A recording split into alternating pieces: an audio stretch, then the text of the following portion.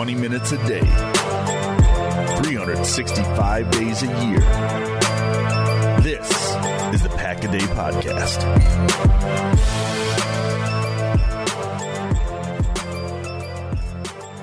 What's going on, Packer fans? Welcome into an all-new episode of the Pack-A-Day Podcast, along with the Acme Packing Company. I'm your host, Andy Herman. You can follow me on Twitter at Andy Herman NFL. And joining me, as always, is the one and only Justis Mosqueda. Again, you can find him on Acme Packing Company. You can find him on social media at JUMOSQ. You find me at Andy Herman NFL. It doesn't matter. We get to talk about a win, Justis. It has been far too long.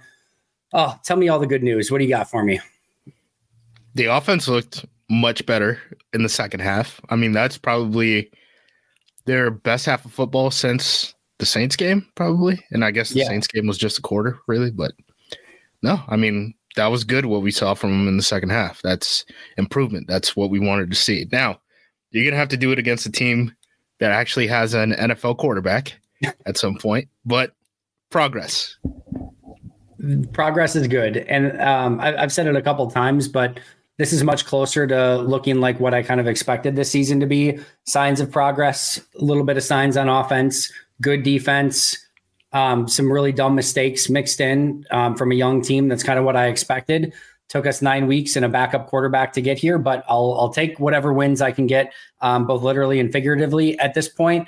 And, just kind of talking about that progress, I did feel like there were things, like tangible things that felt better in this game. As you mentioned, the offense in the second half, I did feel like they moved, just kind of the line of scrimmage much better. We didn't see as many 5 defenders all of a sudden in the running back's face behind the line of scrimmage. It looked a lot more competent. And I think when you have an offensive line that just blocks better, I thought this was probably their best offensive line performance since that week 1 game against Chicago. When you do that, everything starts to look a lot better. And I think that's what we saw in this one. Yeah. And it's not even like the line was super cohesive, right? In terms of just who was out there. I mean, they rotated in and out, the left tackle position because of Nyman's injury. And then Ryan was out there on that drive for that first touchdown, right? So, they had about 7 guys who were playing pretty solid football up front. And to your point, I think that was the big difference. I mean, there was a couple contested catches that finally went our way, right? Watson and I think it was Dobbs who had the other one. The fumbles, right? Like those kind of suck. The penalties, like still don't know what we're doing with the offensive offsides thing. But yeah, the offensive line played better. The passing game in the second half looked better. I mean, what was it? Love, I think at the half had like 60 yards or something like that. So it wasn't great, but the second half he played a whole lot better. Per usual, the second half usually goes much better for this offense. But even in the first half, I know like if you look at the numbers between both Love and Rippon in the first half, it's not fun football. But overall, even some of the movement I saw in the first half, some of the drives stalling because of in the offensive offsides and things like that, things are going to happen. Then of course you get the easy completion to start the second half, and then Wicks fumbles. You've got an Aaron Jones fumble mixed in there. Still some disjointed stuff, still stuff that needs to get cleaned up. But I did feel like it, like I said, it just felt a little bit more substantial. It felt real. It felt like actual NFL offense, which unfortunately we just haven't seen a whole heck of a lot of. Yeah, and I mean, that defense is still real defense, right? Like they still, I mean, Aaron Donald was still out there. They have football players on that side of the ball. I know they're not spending. I think it's the Rams and the Packers are spending the least amount of money in the league overall. I know the Packers are spending the least on the offensive side of the ball. But they were able to move the ball, and they could have had a couple more opportunities, right? We're talking about a missed field goal. We're talking about an Aaron Jones fumble after that big screen. We're talking about Dontavian Wicks fumbling after getting a pretty crucial catch. And we're talking about 2 drives that were dead because of the offensive offsides on the quarterback sneak attempts, right? So, if they clean some of that stuff up, maybe the first half does look a little bit better. I know all those plays weren't in the first half, but yeah, I mean, the takeaways that come out of this game are offensive side, thumbs up, things are going in a better direction. I really do not care about the wins and losses as much as I just want to see line goes up on the offensive side. On the defensive side, I'm willing to throw everything out of that game. Brett Rippon is not an NFL quarterback. As someone who personally scouted XFL quarterbacks back in 2020, I feel pretty confident saying Rippon, unless he would have convinced a coach like Mark Trestman was convinced of like an Aaron Murray, I don't think he could have gotten the starting job with the XFL. So I legitimately don't believe that he's an NFL player. So you kind of got to throw out the defensive stuff. Yeah, that's always tough. And I did want to kind of start there with Joe Barry's defense. This is one of those that feels a little bit of, fool's gold at the same token. You think? A little bit. I tweeted out. They've allowed less than 16 points a game over their last 4 or 5 games. Oh, that's why this conversation topic is on here. I wanted to pick your brain. Every reply is just who have they played, and like, yeah, dude, yeah, that's kind of the point. Also, some of those offenses, like you talk about the Denver game, where the defense was saying that the opposing offense was just, quote unquote, running their stuff. And eventually they were going to get a couple yards because the offense wasn't able to score on the opposite side of the ball. Right. So it's not like teams are throwing a bunch of tricky stuff at them. I thought Barry did a lot more walk down stuff with the inside linebackers, even with McDuffie in the lineup. I thought that was a nice change up. I don't know how much credit we give Joe Barry. So this is one question I had with Tex. Are we at a point now, because Barry's defense had success despite the team losing games, that we're now at a point where LaFleur and Barry are probably handcuffed to each other this year, where outside of complete and total collapse in the second half of the season on the defensive side of the ball, if we get, this Packers first half of the season in the second half of the season, the only way you fire Barry is probably if you fire LaFleur at that point, right? Depends. Yeah, there's always those situations where they go to the coach and say, hey, we want to keep you, but you need to make some changes on your staff. We don't believe in X or Y or whatever the case may be. I think that option exists.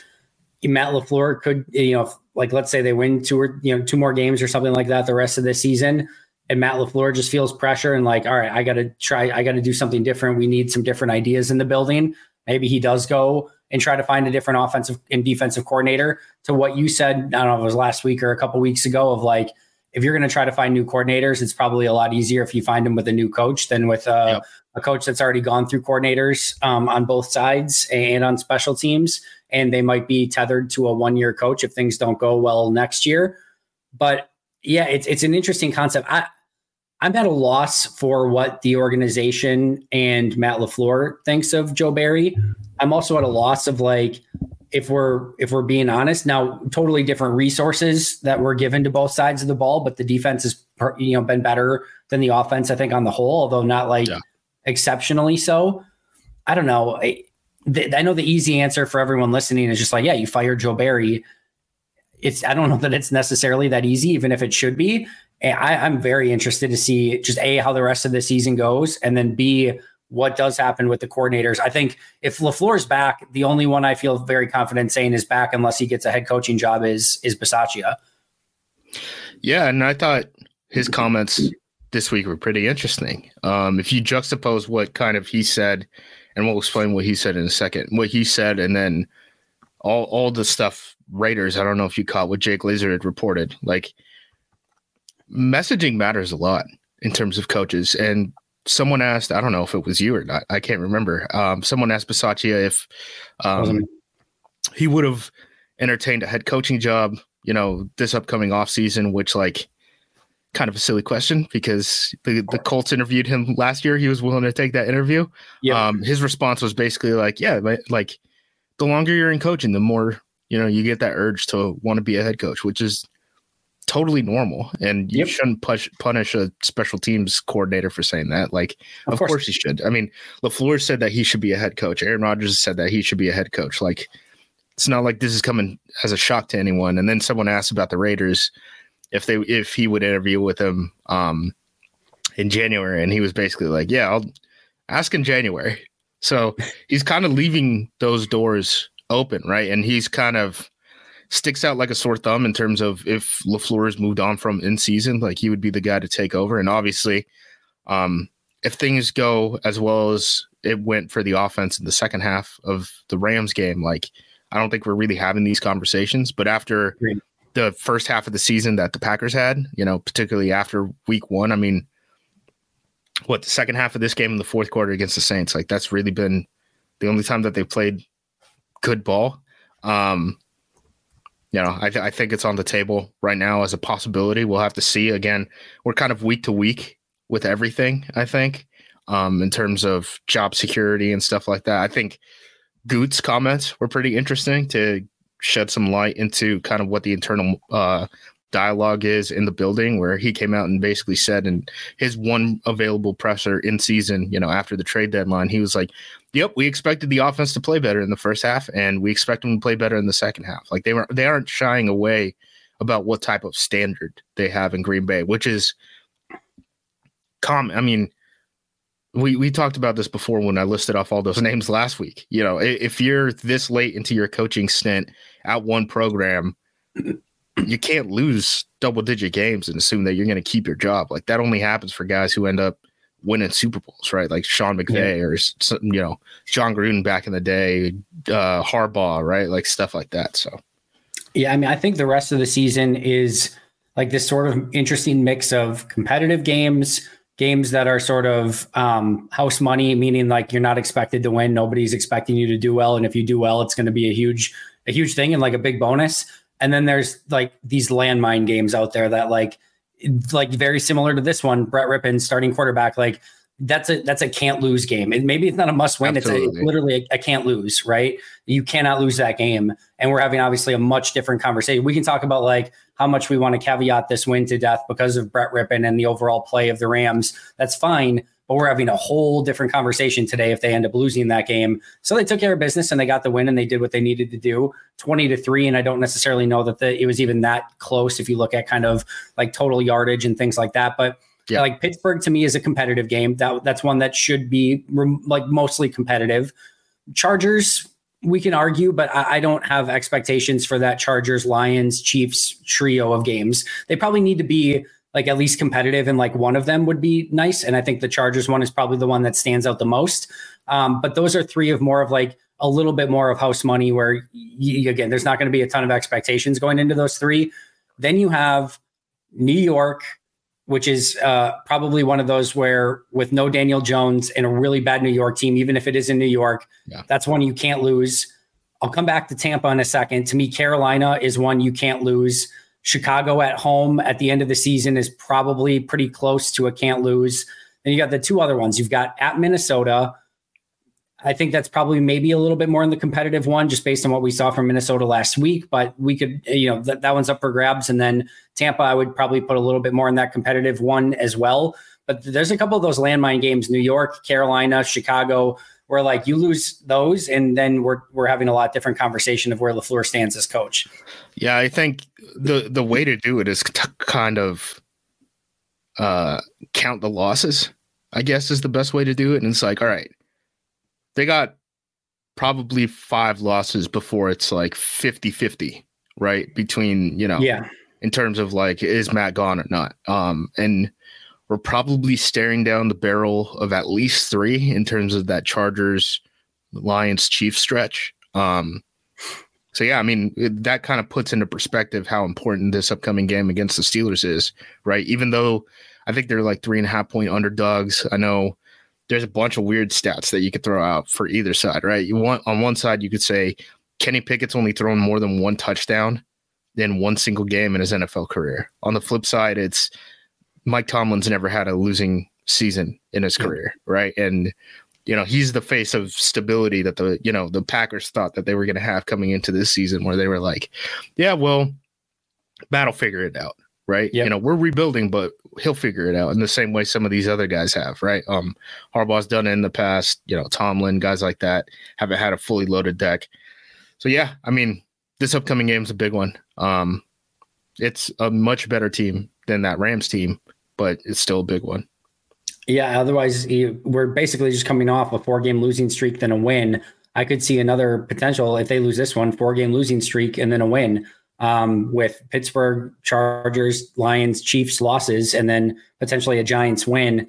Then, like I said, to your point, though, too, you were talking about being competitive and stuff like that. It's not all about the wins and losses. It's also like how it looks is going to matter. Like how it looks is going to matter. Optics is huge. Yeah, if the offense looks like it had, like if you copy paste the last month of the Packers offense and paste it into the upcoming month, I think that's when things get really prickly. It has to be better than that. You can lose games, but the offense has to keep taking those steps forward.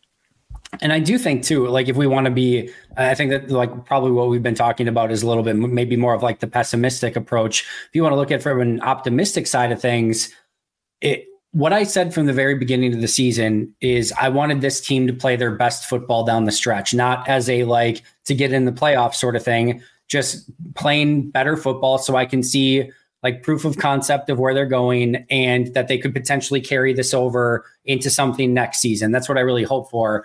And like, regardless of what happens in those next 4 games, you line up a last 5 games of Giants, Buccaneers, Panthers, Vikings, Bears.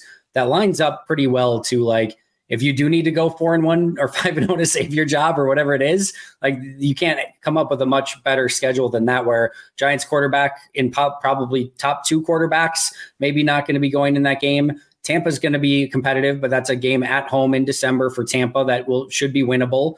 Carolina, winnable. Minnesota, backup quarterback, winnable. And then the Bears, who they already beat this season. So I do think that, and again, I'm not saying like, I'm not talking run the table here, but I do think they have a rather favorable end of the season schedule where if we do want to see this team play their best football, and if they do need to reel off some wins to save somebody's job, that's not a bad 5 to have to kind of rally the troops at the end of the year.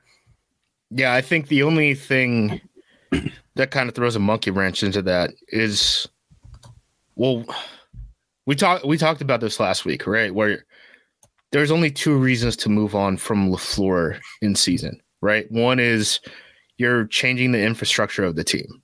Yeah. And I think with the confidence that Goot spoke out at the trade deadline, I think it's pretty clear that that's not something that is going to happen. Like, they're not going to completely revamp how the front office and the entire structure of the organization works in the final year of Mark Murphy, seeing over this team and then passing it off to another president, right? Yep. So the only other reason that you would want to get to not even get to market early, because that was that option, right? Changing the front office, you want to get to market early, pitch agents on all this stuff about how things are going to change in Green Bay. The other reason would be to give Bisaccia a legitimate shot, and that's a question where, if you drop 8 of your last 9 games, right, going into that Giants game on December 11th, which is the one I'm circling too, right? Like, yep. What the internal dialogue is of the team is going to be incredibly important on that date. Is that the point where they're like, hey, okay, let's give Rich a shot for the last 4 games? Like, that's the only question I have. That's a really interesting way of looking at it, because I didn't really look at it that way of, if they do have struggle and they do lose Pittsburgh, Chargers, Lions, Chiefs, which again is not like they're going to be underdogs, I think, in all 4 of those games, barring like a QB injury or something. If you do go 1-8 in a 9-game stretch, that's far from ideal. And that would be very interesting to see. All right, last month and a quarter of the season, what do you do in that situation? 1-8, but it's really it's 2-9 over that stretch, and it's because you beat a non-NFL quarterback, and then because of the fourth quarter historic comeback against the Saints. Right? So with a backup quarterback. Yeah, and again, a lot of this is going to depend too, not on just what the wins and losses look like, but the offense. Yep. And I know it's weird having these vibes coming off of a win, but we're week to week right now, and it's important to kind of do that temperature check of like, okay, where are we at?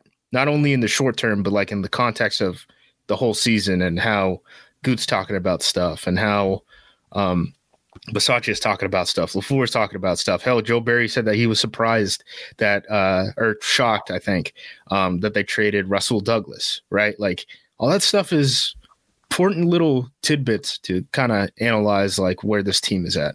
What's going on, Packer fans? It is time that you make Little Caesars, which is the official pizza sponsor of the NFL, part of your game day routine. If you guys know anything about me whatsoever, you know that I love pizza, that every time the Packers win, I have a victory pizza. And what you should also know is that victory pizza is from Little Caesars. This is no joke. Little Caesars, by far and away, my favorite pizza. What you can do is you can order online during their Pizza pregame, 1 hour before and 3 hours after NFL kickoffs, plus all day on Sunday. And then you can get ready for football and fun. Choose your favorite Little Caesars pizza, pick the toppings you crave. Either way, you win. For me, I have the same order every single time.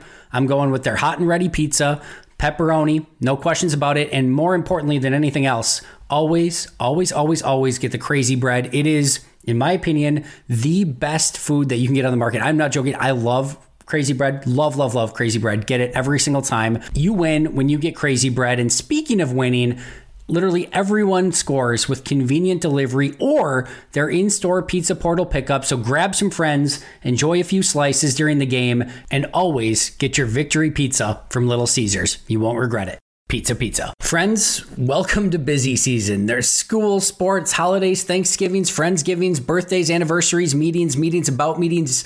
You get the picture. Obviously, for me, football season is the single busiest time of the year. And with it being busy and with the holidays coming up, we all maybe have a little bit of a tendency to maybe overindulge a bit. And it's really hard to stick with that nutrition plan with all the craziness going on. Well, that's where Factor comes in. Factor is America's #1 ready-to-eat meal service and can help you fuel up fast for breakfast, lunch, and dinner with chef-prepared, dietitian-approved, ready-to-eat meals delivered straight to your door. You'll save time, eat well, and stay on track with your healthy lifestyle while tackling all your holiday to-dos. Looking for calorie-conscious options over the holidays that also taste great? Try delicious, dietitian-approved, calorie-smart meals with around or less than 550 calories per serving. Need an extra boost to support your wellness goals and feel your best during the holidays? Try Protein Plus meals with 30 grams of protein or more per serving. Whatever your need is, these meals are really good, and I know you're going to enjoy them. So right now, head to factormeals.com/packaday50 and use code packaday50 to get 50% off. That's code packaday50 at factormeals.com/packaday50 to get 50% off. So many of you probably know that Damian Lillard was just traded to the Milwaukee Bucks, and as soon as I found out, I had to get opening day tickets immediately, and I will be there at that game because I use Game Time and even got to use code PACKADAY for $20 off, which made it even more sweet. The process was so insanely simple. They have these flash deals, and you can click on the different areas of the stadium to see which prices are available. You can see the actual view of the seats. It was hassle-free and just super simple. Game Time is the place for last-minute ticket deals as well. You can forget planning months in advance. Game Time has deals on tickets right up to the day of the event. Get exclusive flash deals on tickets for football, basketball, baseball, concerts, comedy, theater, and so much more. The Game Time guarantee means that you'll always get the best price. If you find tickets in the same section and row for less, Game Time will credit you 110% of the difference. Snag the tickets without all the stress with Game Time. Download the Game Time app, create an account, and use code PACKADAY for $20 off your first purchase. Terms apply. Again, create an account and redeem code PACKADAY for $20 off. Download Game Time today. Last minute tickets, lowest price, guaranteed. Hey there.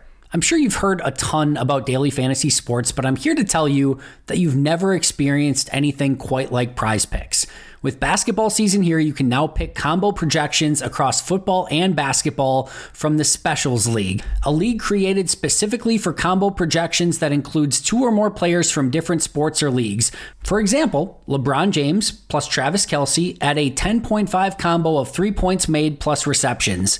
Even more fun yet? Do you want to play alongside some of Prize Picks' favorite players like rapper Meek Mill and comedian Andrew Schultz? You can now find community plays under the promos tab of the app to view entries from some of the biggest names in the Prize Picks community each week. I've had so much fun making Prize Picks a part of my daily fantasy sports routine. They cover all of my favorite sports, have a ton of variety and different options to choose from, and the player choices are immense. I even had a fun J.K. Scott selection the other day for the Chargers game. I recently had a big win on Saturday morning in a London game, and it just made the viewing experience so much more enjoyable. It's fun, it's exciting, it's easy, and there's a level of creativity and uniqueness about it that I really, really enjoy. So go to prizepicks.com/packaday and use code packaday for a first deposit match up to $100. That's prizepicks.com/packaday using code packaday for a first deposit match up to $100. Prize Picks, daily fantasy sports made easy. Yeah, I totally agree. All right, now that we've buzzkilled everyone's Victory Tuesday, going over all the things that we have to realistically think about, let's have a little bit of fun. I want to get your takes on, I don't know, we got like maybe 9 or 10 players here. And I just want to know, do we need to see more of these players moving forward? So I will start with everyone's hot topic of the week. Now that we got a little taste, do we need to see more of Sean Rhyan? I don't think so. I mean, we're a couple of weeks removed from Sean Rhyan being Royce Newman's backup. I don't know how many reps he's getting in practice. He looked really good on that one drive. Wasn't moving guys off of the ball. But I'm hesitant to use one drive as a example of what an offensive lineman is like. I know John Runyon Jr. hasn't had the best season. He's probably cost himself a bunch of money over the last 2 years. But I don't think so. I just thought it was interesting. He got ahead of Newman. That's a positive sign, but I think that's more of a 2024 thing than a 2023 thing. I'm a little bit closer to the opposite side, I think, than you, but I agree with you for now. I don't think I'd change anything up quite yet, but I am getting a little bit of an itchy trigger finger with John Runyon Jr., specifically because he's not under contract next year, and Sean Rhyan is. And I think if we do start seeing a couple losses and you not, having the effectiveness on the offensive line and Runyon continues to struggle, then I feel more like, all right, let's give it a shot. And if it doesn't work, it's not like you're married to it. You can always go back to John Runyon Jr. at any given point. But I am getting closer to that point of like, let's just try because he's under contract next year. But for the most part, I think it's a positive step. Like you said, he's ahead of Royce Newman now. I don't think you need to make any drastic changes. Stick with what mostly worked this past week. And then, but like I said, I think I just probably have a little bit of a quicker hitch if things started going wrong. And I felt like maybe Sean Rhyan could give a little bit of a boost, especially as a run blocker. Yeah, he did solid on that one drive. But again, it's only one drive, and that was really his first. I'm all in. I'm all in on 7 snaps in the second quarter of a game against the Rams. He did get in 8 snaps at the end for Elton Jenkins too, which I did not recognize. When all the backups were when like Ben Sims and Emmanuel Wilson. Yep, he did get in there too. But yes, I digress. All right. Speak of the devil, number 2 on my list. Do we need to see more Emmanuel Wilson? Small sample size as well, but he has a nice bounce run to the outside. Would you like to see more, or are you cool with him being running back 3? I'm cool with him being running back 3. I mean, Patrick Taylor was getting looks ahead of him a couple weeks ago too. Wilson's fine to me. What the hell were they doing at the end of the game? Do you understand what they were doing at the end of the game? They could have run out the clock. Down, right? They wanted those looks for Emmanuel Wilson, I guess. Obviously the Packers made the running back change. We're recording this on a Monday to kind of peek through the curtain. So today the Packers made the switch up with the practice squad running back. So I don't know if that had anything to play with it, where they were like, do we want Wilson or do we want James Robinson to potentially push him or something like that? They just made that decision based off of 2 carries. I don't know. I really don't know what happened at the end of the game there. It was weird because they could have just kneeled down, right? They didn't need to run another play. And then they got holding, and then smartly they declined it because it stops the clock and it actually gives you an opportunity to get the ball back. Not that it mattered at that point. And then of course he gets another carry and then runs out of bounds. And it's just like, dude, just stay in. But yeah, it was interesting that they kept doing it when they could have just kneeled down. And then like once you got the 2 carries, then or 2 or 3, whatever it was, then you're just good kneeling down. It was very odd. I almost tend to believe there was a little bit of a mix up for a moment where I think in stadium it made it look like, because I was even confused for a little of like, did the Rams have one more timeout or not? Because I was looking up at the board and it looked like they did, but then they like took it off. It was just weird in the moment. So maybe they thought that the Rams had one more timeout and they actually didn't. Who knows? Whatever it was, I lean a little bit more in that direction, that there was just some confusion. as to like if the Rams could stop the clock or what was going on. But who knows? It was weird though that they didn't just kneel it down, because eventually I was even like, guys, you could have just kneeled it down. And yeah, I don't know. Who knows? Stadium rebuilding year for them too. Well, yeah, exactly. Who knows? All right, let's go offensive tackle. And this is kind of a two-parter. Who do you want to see more of moving forward, Rasheed Walker or Yosh Nijman? I want to see Nijman. Nijman is more consistent. Walker played probably one of his better games in recent weeks, but it's not been about flash. It's never been about flash. It's been about consistency, right? That's why Walker ended up getting pulled. So I want to see Nijman the rest of the year.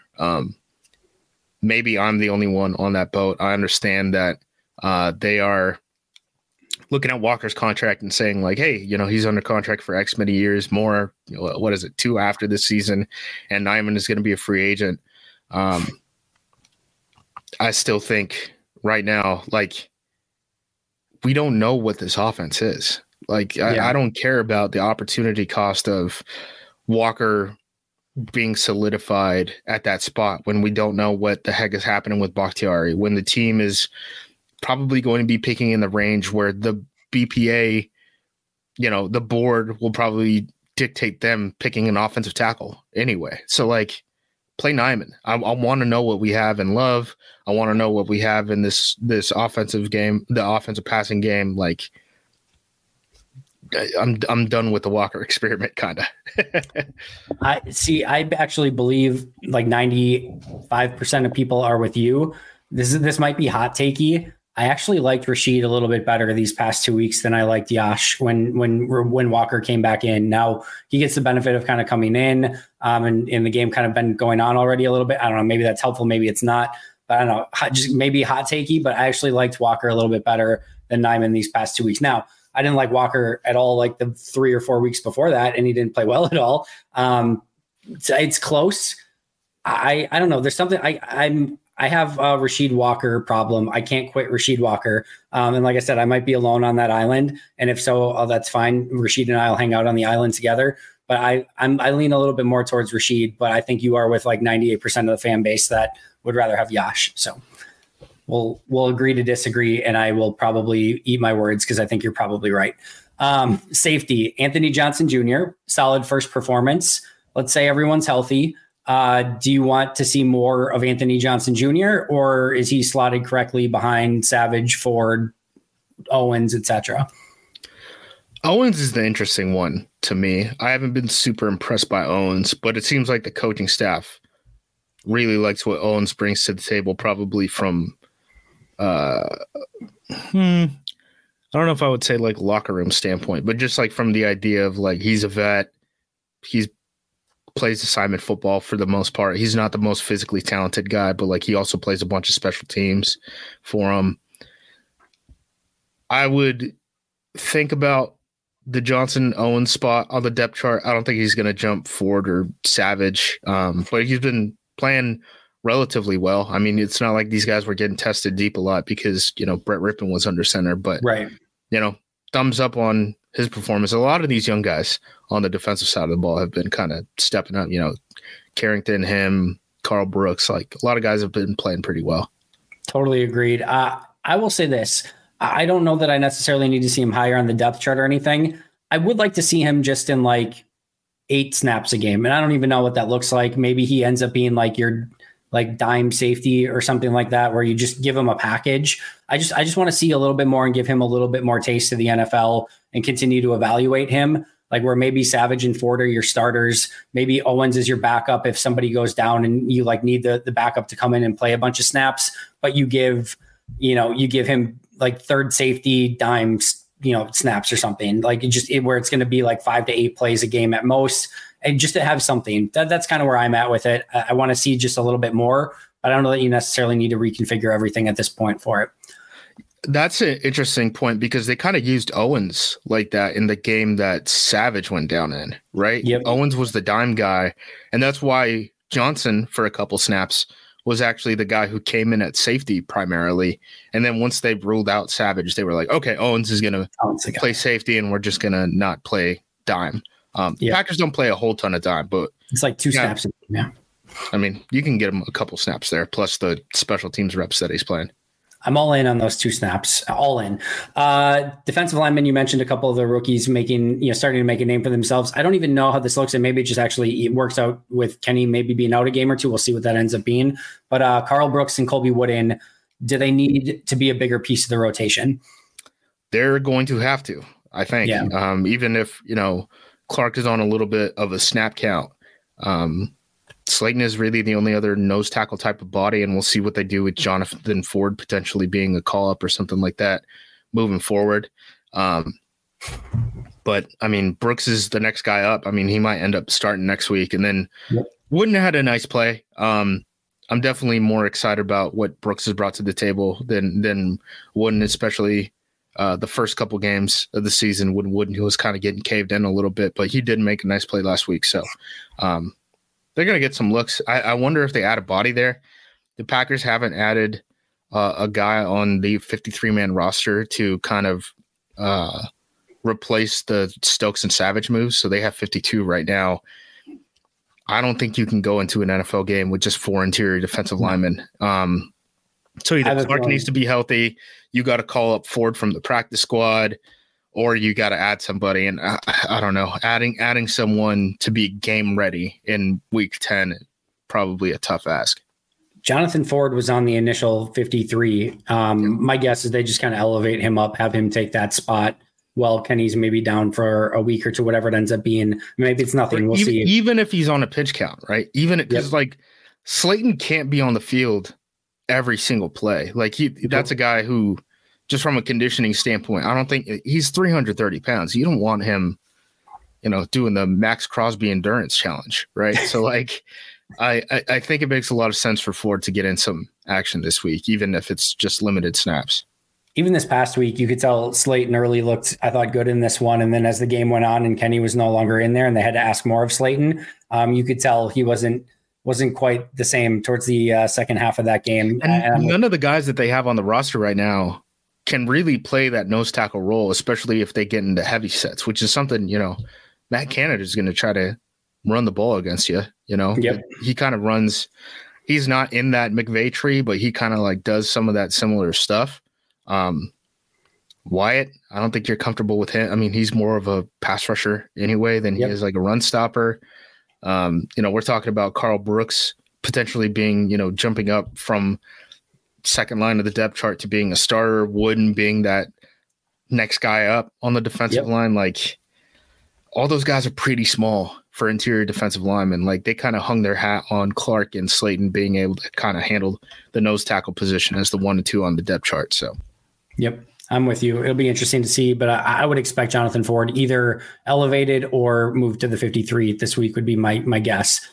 There's a little bit of Isaiah McDuffie love this week after a couple plays. So let me ask you, do you need to see more of Isaiah McDuffie? I'm not sure. I guess it would have to be for Quay or Campbell. I don't know, but do you need more McDuffie in your life? No, but he has been playing well over the past couple weeks. I think they're playing those linebackers in a really smart way where McDuffie is kind of the base down guy, and then they end up using Eric Wilson probably like 10-ish snaps a game to supplement him in the passing game. They're keeping their legs fresh. I mean, they're still contributing on special teams. They're out there in punt protection, which, again, is the most important position for those guys. Thought they've really managed the inside linebacker room pretty well. And it's nice to see McDuffie give you anything as, a 6th-round pick or whatever the heck he was. So, yeah, I mean, the fact that we haven't been the victims of a bunch of missed tackles in the run game, it goes to credit to McDuffie. Yeah, I thought this was one of his best games. Really liked what he did, but I'm good with him being linebacker 3. I like Eric Wilson as linebacker 4. I think they've got a solid set of 4 linebackers there. Keep Quay and Campbell as your main 2. Don't think I need to see anything more. I am contractually obligated, though, to ask you if you need more Dontavian Wicks in your life, because we haven't brought him up yet. He did have 2 big mistakes in the last 2 weeks. A drop 2 weeks ago and a fumble this past week, which is not great for the brand. But do you need more Dontavian Wicks still? Let him grow. Let him grow. I don't care. Like, this was the point of the season, right? Is to, hey, these guys are flashy. Let's feed the flashy guys and see how far it can take us, moving forward. Like, keep playing Wicks. I don't care. Yep. He had the fumble. That was a dumb fumble. Don't reach out the ball. Live and learn. Don't make that same mistake. Like, he still brings some stuff to the table that I'm pretty excited about. And he consistently hits these overs. He hit the reception and yards over in this game. So I'm happy.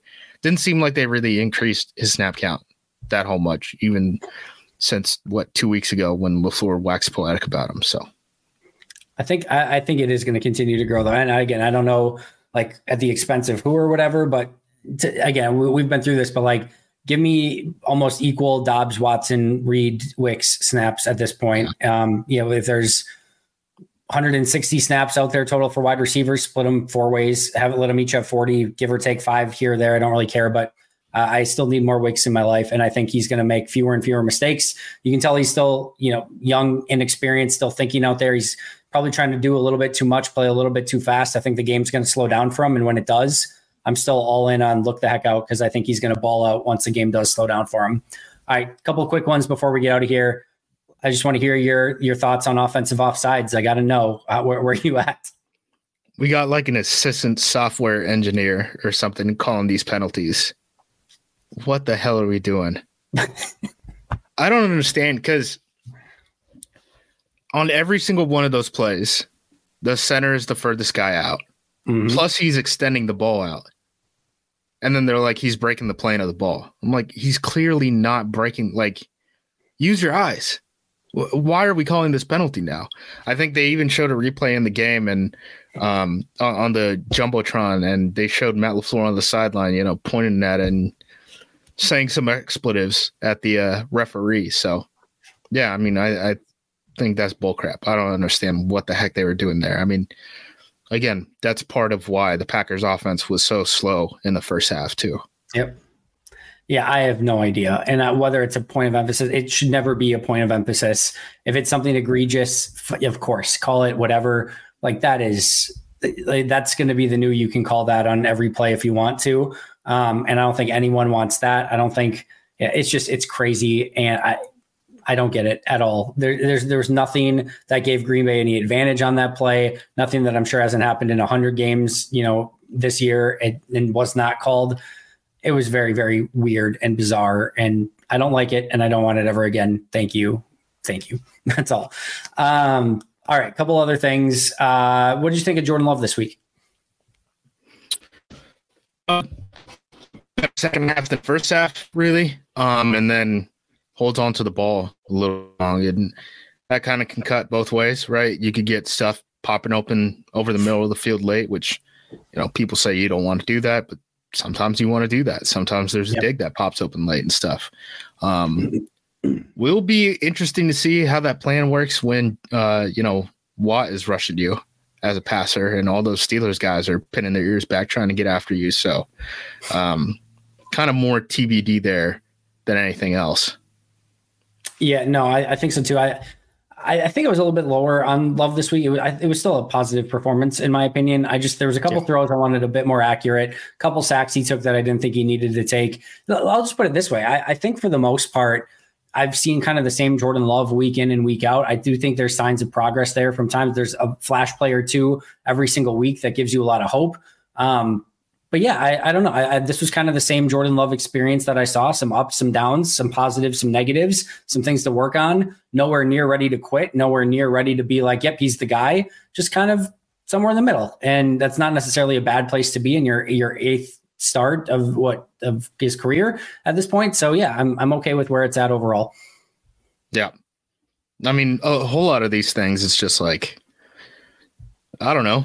Super send me to December 11th and let me know what it looks like by that point. Like this next month is going to be really important. If anyone says that they have answers about what this team is, I kind of think they're fibbing. Yeah, I think so too.